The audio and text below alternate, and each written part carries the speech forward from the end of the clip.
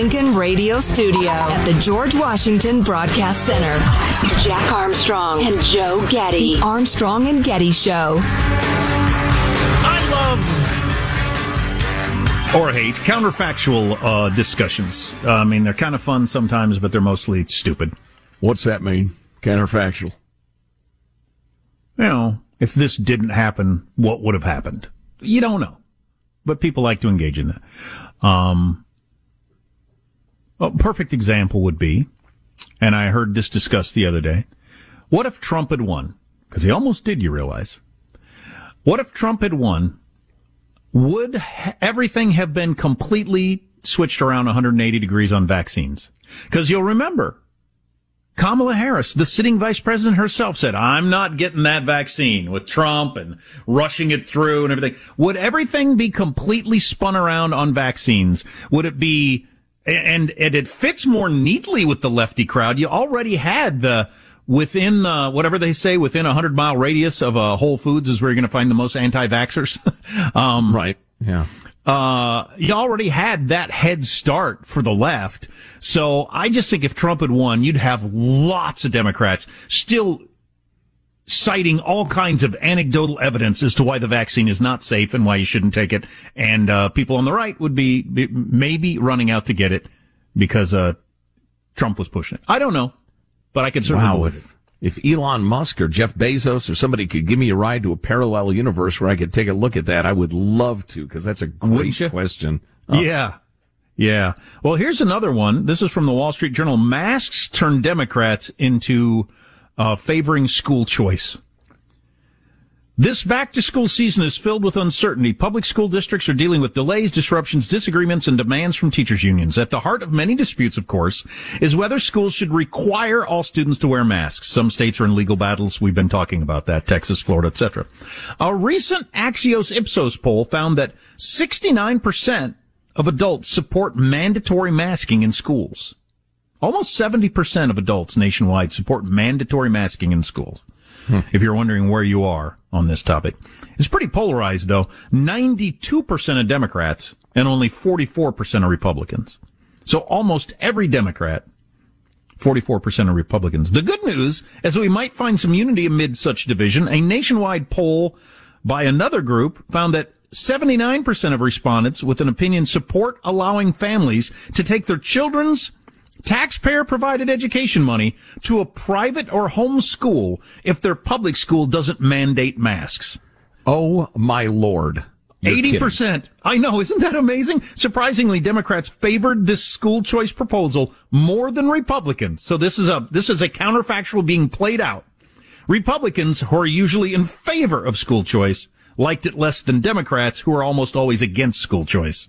So I'm sorry, was the story phrased to be about masking? Specifically? You mean the poll question? Yeah. Mm-hmm. I don't know. Because I find it extraordinary that all of a sudden Republicans would not be in favor of school choice. It was around, the question was, do you think that your family should be able to take your children's taxpayer-provided education money to a private or home school if your local school doesn't mandate masks? Okay. So and just 82% of Democrats said yes.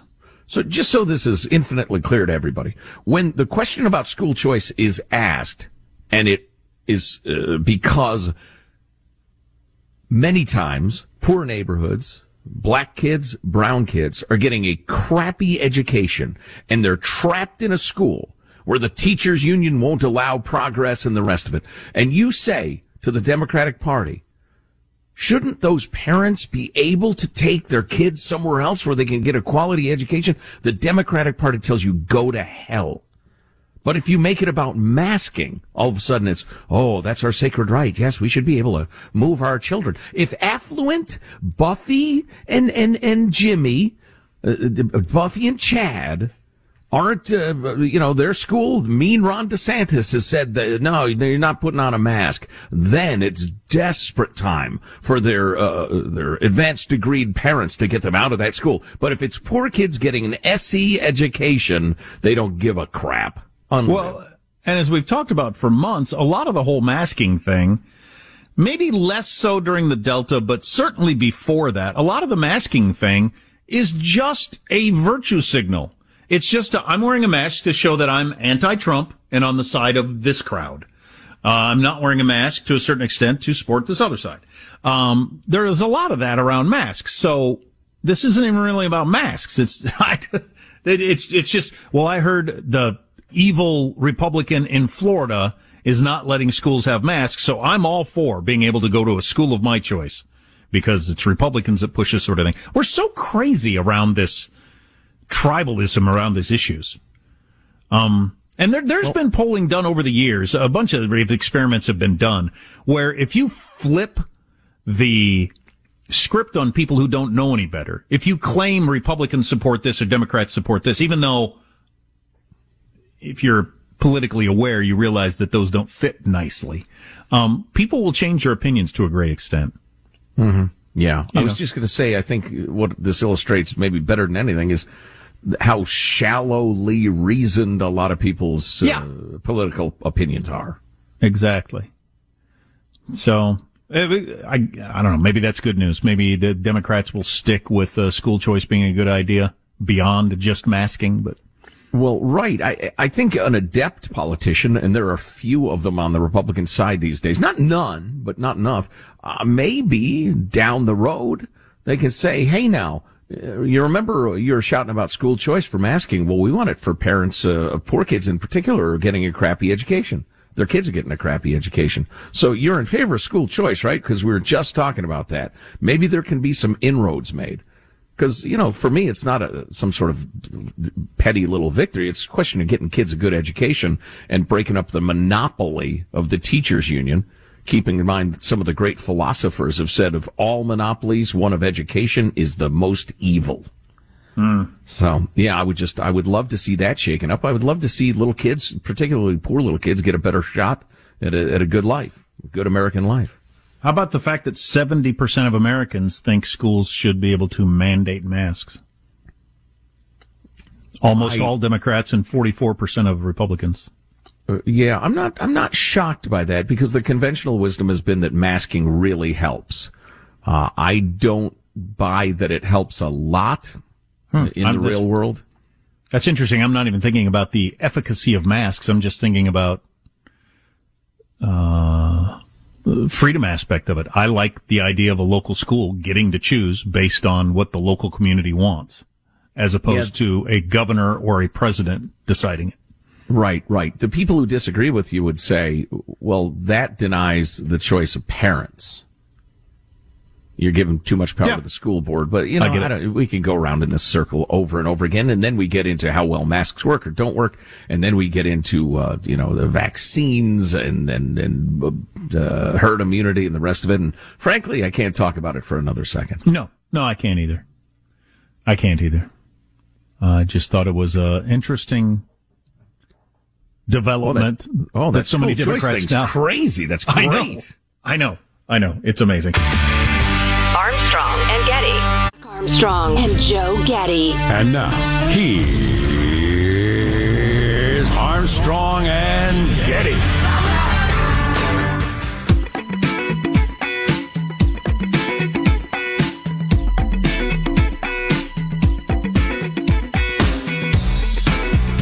The Armstrong and Getty Show. So there's so many things we want to touch on. This is not Joe closes his tabs, but it's a little bingo, bango, bongo. We both got a bunch of stuff to talk about, so we're going to move fairly swiftly. I found this story kind of interesting because I'm a football fan, but just as a human being, I think it's interesting.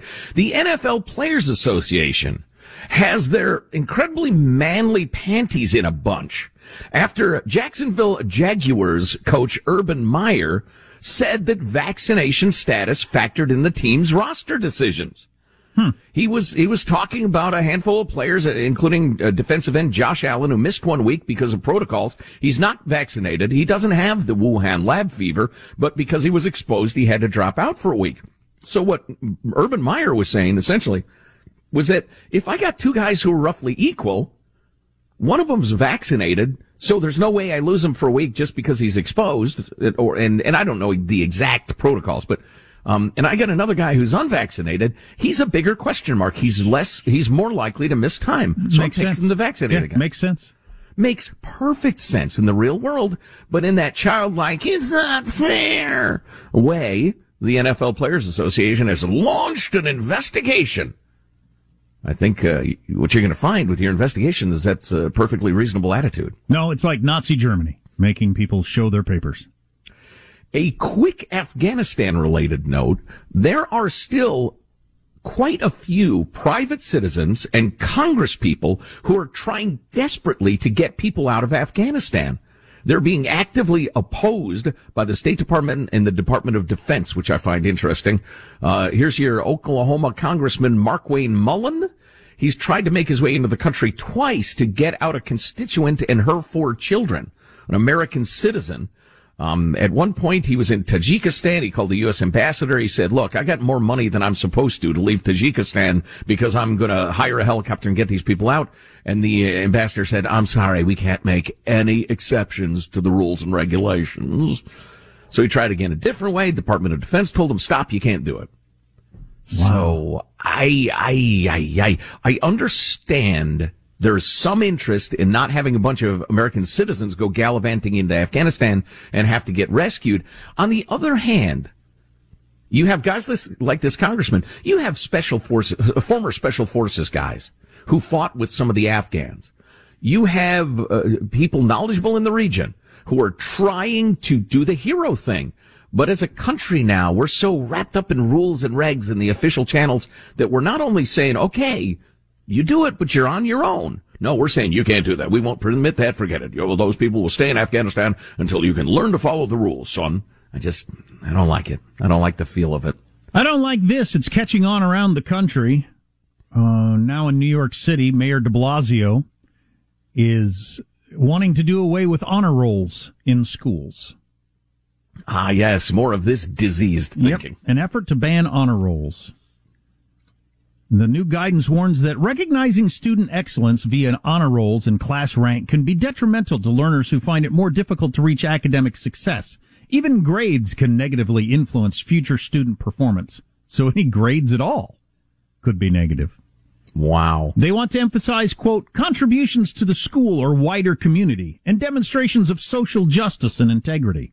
Oh, boy. Staff should eliminate practices that penalize students who have been marginalized based on their race, culture, language, and or ability. Ability? So you're being marginalized on your race, culture, and language. I doubt that's happening as much as you claim. Being marginalized on their ability? That's what life is. That's pretty much what life is from the get-go. Certainly, the older you get. I realize it's bordering on Clichéville, but everybody gets an A, everybody gets a trophy, nobody fails. We're not going to keep score, in fact, in sports, because that can really make people who are bad at sports. That's sort of, kind of, kindergarten intellect, can't deal with the realities of the world thing. Those people don't understand what damage they're doing. One of the most important things, the most important lessons you learn in life is what you're not good at. So you don't waste your time on them anymore. And if you're not an academic rock star, you shouldn't have some activist principle telling you everyone has the right to go to college. Everyone should go to college. You're not cut out for it. Go find what your talents are. I've had 2 experiences in my life, and I think most people have, when you run into that sort of thing, is either I'm not cut out for this. I shouldn't be doing this. I'm not good at it. I'm not ever going to be good at it. Or I think I can do this. I didn't try hard enough. I need to try harder, and I can do this. And I've had both of those experiences. Denying people those incredibly beneficial life lessons and experiences is incredibly cruel in my mind. So it's like keeping your kid in a cage with a tarp over it so they can't see reality. Jeez, that's awful. Well, what they're doing is friggin' awful, man. So I think it's utterly cruel. So my question is, do they believe this crap, or is it some sort of manipulating the standards thing? That if you don't have to have grades, you can't fail as a teacher or a school. So, I mean, is this like a teachers union, keep employed, keep the money coming thing? Or is this an ideology? They actually believe this crap that they're going to send kids out of school who get a thumbs up on contributions to school or the wider community and demonstrations of social justice and integrity. And I, as an employee, are going to hire them because I understand you contributed to your school and social justice. I won't worry about whether you're capable of reading or writing or doing math for this job. Right. That's the idea. In answer to your question, it's the usual answer with these things. You have the evildoers, the teachers unions, for instance, that are intentionally eliminating all standards so they can never be appraised. And then you have the useful idiots, the ideologues who just think that sounds wonderful and rosy and will lead us to a utopia, and they enthusiastically support that sort of thing. Oh, which reminds me, speaking of hiring, so got word the other day, and I'm surprised it took this long, but several days ago, a week at least, house on my street got burgled. And we don't have a lot of crime where I am. It's just the sort of place where, I don't know, we don't have a lot of crime. Turns out the pool guy next door to this burgled house saw the couple leaving and thought, in the next house, oh, a little low-hanging fruit there. Don't mind if I do. Looks like a little burgling's in order. And so this pool cleaner guy burgles the house. Turns out he's awaiting trial on armed robbery charges. But he's out on the street because of the vid. And apparently, this is a guess, because I haven't talked to the pool company in question, who I will not name. They're so desperate to hire anybody to squirt chlorine in your pool, they hired a guy who's awaiting trial on armed robbery charges or California law. That's right. You're not allowed to ask questions like that anymore. You're not allowed to ask about arrests and convictions. So, wow. So you got armed friggin' robbers cleaning pools in your neighborhood. So, fabulous. I haven't been to your neighborhood. I'm assuming you stole something like dressage saddles or something like that. Oh, yes, absolutely. Dressage saddles, gold bars. Gold bars. Silk upholstered sofas. What are those expensive eggs things? The Fabergé eggs? Yeah. Just dozens of Fabergé eggs. That's what they stole. Well, he wasn't going to get them mine because mine are locked in the trunk of my Rolls Royce. So, good luck, pool boy. Keeps them safe from everyone. Armstrong and Getty. The Armstrong and Getty Show. So the Washington Post's editorial board piece taking a pretty big swing at the way this all unfolded. America's leaving thousands of people behind in Afghanistan. This is a moral disaster, writes the Washington Post editorial board. Wow. A moral disaster by the current administration. This is a moral disaster, one attributable not to the actions of military and diplomatic personnel in Kabul, who have been courageous and professional, but to mistakes strategic and tactical by Mr. Biden and his administration. They lay it all at the feet of Joe Biden and his administration, this moral disaster. Well, as you know, the previous administration had a deal I was locked into. I guess the Washington Post hadn't heard that. I don't know if you followed the Washington Post over the last 4 or 5 years, but they were they were all day, every day, with making crap up, beating up on Trump, and just. I'm so happy that some of the big publications have regained their footing as speaking truth to power. But man, they're taking on Biden pretty hard on that. The Fix, that's their analysis there in the Washington Post, their analysis page. The Biden administration's increasingly muddy denials on giving the Taliban lists. That's that whole story. The administration initially offered more carefully worded denials, but it has edged closer to a full one, even as new reporting contradicting it landed Sunday. That's the idea that we were handing lists to the Taliban of people that had worked with us or who have American passports. And those reports came out. Then the administration flat out denied it. Then over the weekend, the Washington Post and the New York Times seems to have confirmed it.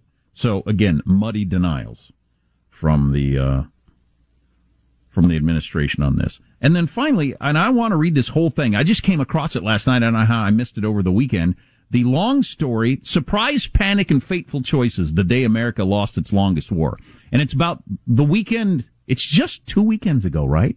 It's amazing. It seems like it's been months. but it's just 2 weekends ago that if you were following it like me, oh my God, they've just taken a capital. Oh my God, they've taken work. Oh my God, they're halfway across the country. Oh my God, they just took Kandahar. Oh my God, on Friday they're 60 miles from Kabul. You wake up on Saturday, they're 30 miles from Kabul, and then they're in Kabul and have taken over the country in that 6 days. And that was an amazing thing to follow. And they've got a long explanation of how that all went down, talking about how surprised the administration was and Americans were. Afghans were no less astonished by the speed with which their government crumbled. Even the Taliban was surprised. I tweeted that yesterday. The Taliban themselves had to be shocked that they ran across the country in a week and walked into Kabul the way they did. Back to the Washington Post. In both countries, the United States and Afghanistan, those who had dedicated themselves to keeping the extremist group out of power through decades of violent insurgency agreed on one thing. Had it not been for a few fateful choices that Sunday in mid-August, it all could have gone very differently. A spur-of-the-moment decision by the president to escape the country based on apparently incorrect information supplied by his advisors was the most consequential. Once again, laying the final fall of Kabul at the feet of decisions made by the Biden administration. Later, the United States had one last chance to challenge Taliban supremacy in Kabul, but opted to focus squarely on getting its people out from the airport. That might have been the right decision at that point. But then I just wanted to jump for this because I found it almost humorous.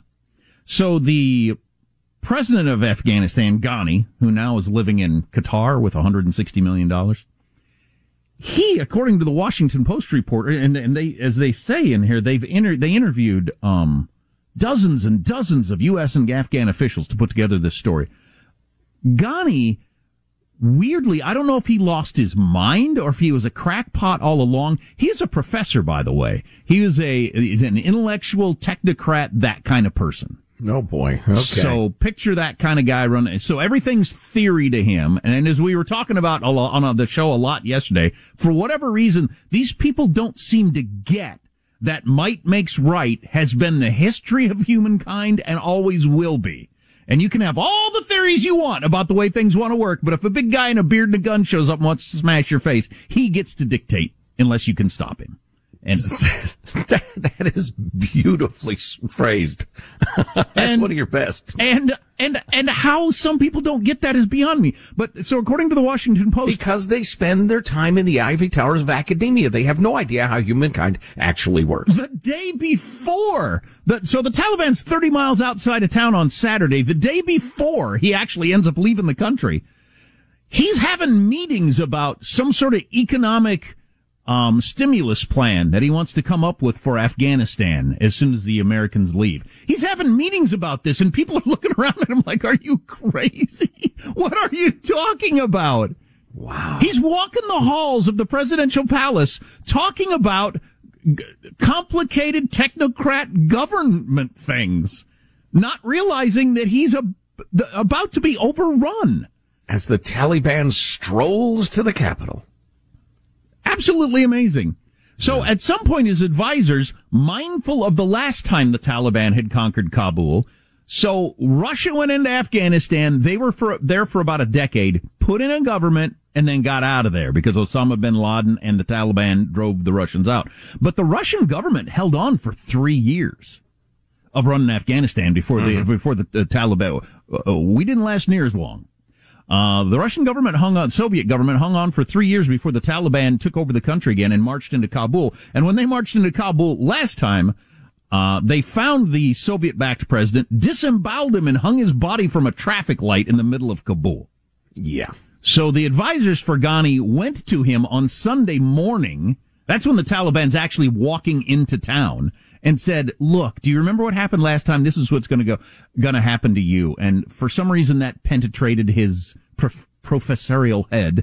And he thought, yipes, I better get out of here, and grabbed Don't fail me now. And according to some reports, he grabbed $160 million and got to the airport and left the country. But up until the final hours, he was still discussing, we need a new water plant out in East Kabul. Wow. How crazy is that? You're right. It is tragic comic. I had heard, I read in the New Yorker like a month or so ago, And they were talking about how the Trump administration had left the president of Afghanistan completely out of the conversations because they couldn't deal with him. And it was being presented in the New Yorker that was a big mistake by the Trump administration to not even involve the president of Afghanistan. Well, I'm thinking now. Well, you got to admit, it seems a little odd. It does, but I'm thinking now the reason that they were dealing with him is he was living in la la land about the reality, and so they just thought, we'll talk to somebody else. Yeah. That is wild. Anyway, the ultimate point being the Washington Post, as a lot of other journalists are laying a lot of blame up until the final hours at the feet of the Biden administration. So I forgot to reprint our sound clip. Do we have the key clip of the day, the short version we opened the show with? Go ahead. The commitment holds to get everyone out that, in fact, we can get out and everyone should come out. And that's the objective. That's what we're doing now. That's the path we're on. And if there's American citizens left, we're going to stay till we get them all out. So we edited that out. We edited part of that out where George Stephanopoulos says, and what about the people who are left? And Biden says, yeah, we'll stay till they get out. Even if we have to stay past the 31st? Even if we have to stay past the 31st? Unequivocal. Well, Department of Defense spokesman John Kirby yesterday said, we don't anticipate a military role in trying to get additional U.S. citizens out of Afghanistan. It's the low hundreds. We'll figure it out. Don't worry about that. That'll be fine. Don't worry about it. So, getting back to one of the questions you posed earlier, you were talking about the outright denial of furnishing the Taliban with the kill lists, which is what they will become, and then the increasingly muddy denials, the reporting that substantiated it, and the way all of that makes the administration look, or the way that Biden pledging we will stay till they're all out, and then it clearly doesn't happen, how that makes them look. I think I understand the answer to this, but I'm disgusted by it. Why doesn't somebody say, starting with the ancient president, because of the incredibly rapid collapse of the Afghan government, which we should have seen coming, we were forced into a situation where we had to cooperate with the Taliban to save the most people. It's a highly imperfect relationship, and we wish it hadn't happened, but it did. So yeah, this sucks. We're dealing with it. Is there no room in American politics for that sort of taking responsibility? Apparently not. So you're better off issuing childlike, idiotic, face smeared with chocolate that wasn't me in the cookie jar style denials. That's better politics? I guess. I don't get that. That picture is something, that green night vision picture of the commander of the 82nd Airborne being the last guy to walk on the plane, the last soldier on the ground after 20 years of doing whatever we were doing. That is some picture. Yeah, and Lieutenant General or Brigadier General, he's some sort of general with a rifle in hand, full battle rattle, last guy off the ground. Not a good ending. Not a good ending. This being reported, Taliban has arrested the top Afghan cleric who spoke out against the insurgents. He will probably be killed by the end of the day, as was that folk singer. I tweeted that story out yesterday. Some popular folk singer in Afghanistan, because they don't allow music there. They went to his house. Arrested him and killed him, shot him right there. Talked to him for a while in his house with his family, then just shot him because they're crazy people. Because he was playing music, and you can't allow that sort of thing. I know they executed a leading comedian. Nice folks. Yeah. Anyway, some of you would say, and I might say it along with you, there's lots of countries where they do that sort of thing. We're just not talking about it today, or we don't hear about it. There's all kinds of hellhole countries where they do that sort of thing, and we don't send in troops and try to stop it. Armstrong and Getty. The Armstrong and Getty Show.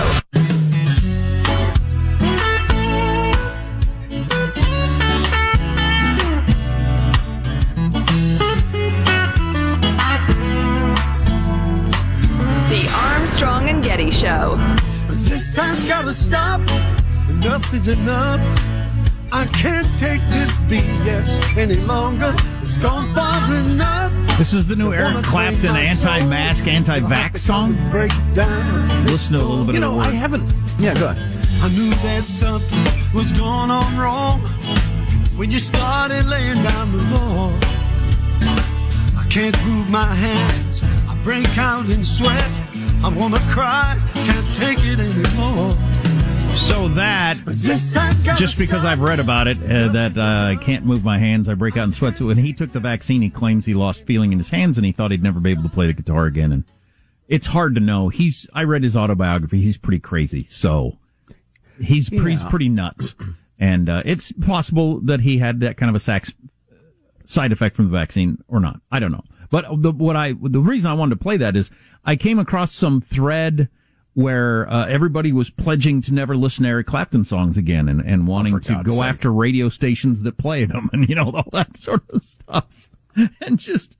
What's the matter with you people? I'll never listen to or purchase another Eric Clapton song ever again. Who's with me? And then, Idiots. Idiots are. Self-righteous dopes are. It reminds me of what we were talking about earlier. In Britain, they're saying, look, we got to live with this thing. Let's get back to life. A lot of countries in Europe are. Yeah, if you're vaccinated, you're great. If you're not, that's your choice. Let's get it on. Eric Clapton's more in step with his own country than he would be with a lot of the blue states in America. Anyway, thought that was an interesting reaction. This is also an interesting reaction. So last week, the Supreme Court said, no, the CDC, the Centers for Disease Control, doesn't get to say, you don't have to pay rent anymore, America. They don't get to do that. Well, if people get evicted, they might find a way to a shelter, and of course a shelter is a poor environment, blah, blah, blah. No. And they did it originally under the guise of what Joe just explained. But the time ran out on that quite a while ago. The Supreme Court ruled that no, time is up. People got to pay their rent. And if Congress decides to say people don't have to pay their rent, that's a different thing. But the CDC doesn't get to say people don't have to pay their rent. The president went ahead and extended it anyway. The Supreme Court slapped him down. Here's the reaction from some people. The cruelty of the ruling class and its parasite class of landlords has no limits. To which one talking person responded, I don't know, I feel like parasite better describes someone living somewhere that isn't theirs and refusing to leave rather than the person who's victimized by their behavior. Yeah. So well said, my friend. The landlord's the parasite. And then Robert Reich, who's one of the most respected, economic minds in America, UC Berkeley professor, was in the Clinton administration, whatever. He tweeted out, the 6 Republican SCOTUS appointees, including 3 from Trump McConnell, just threw out Biden's eviction moratorium, clearing the way for landlords to push tenants out onto the street. Shameful. Urge Breyer to retire. Criticize SCOTUS's loss of credibility. Expand the size of SCOTUS.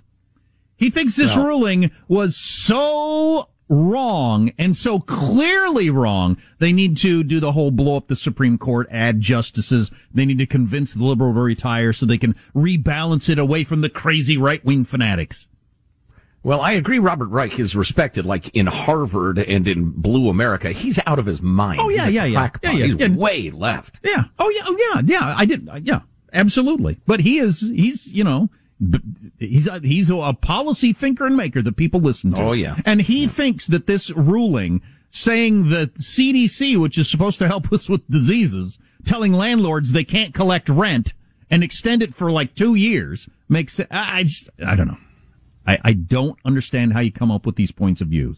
And the landlords, of course, they can just hold on to these rental properties forever without getting rent. They've got no financial pressures.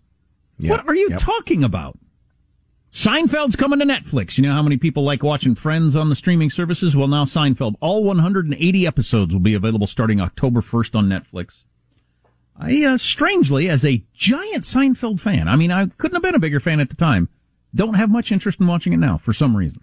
I'm not exactly sure. I will tell you this, and I say this with great affection for the show. I loved it as much as y'all did, those of you who loved it. I think Friends has aged better. Oh, no doubt. Just as classic comedy. Seinfeld was so, what's the word? So styled. Of its time. Yeah, of its time. And it was brilliant. Absolutely brilliant. But it just didn't age quite as well. Really? The toilet paper situation is back. Procter & Gamble, the largest manufacturer of toilet paper. I know I've been pooping like crazy lately. Is anybody else? No. They're boosting production, operating factories 24 hours per day, 7 days a week in response to the increased demand because of the toilet paper shortage that is back. I had not noticed that. I hadn't noticed it either, but I don't want to notice it. I don't want to go to the store and go to buy toilet paper because I'm down to my last Just one ply. Speaking of Seinfeld. I don't want to go to the store and they're out. I read an article the other day that the supply chain issues are not even close to being over yet.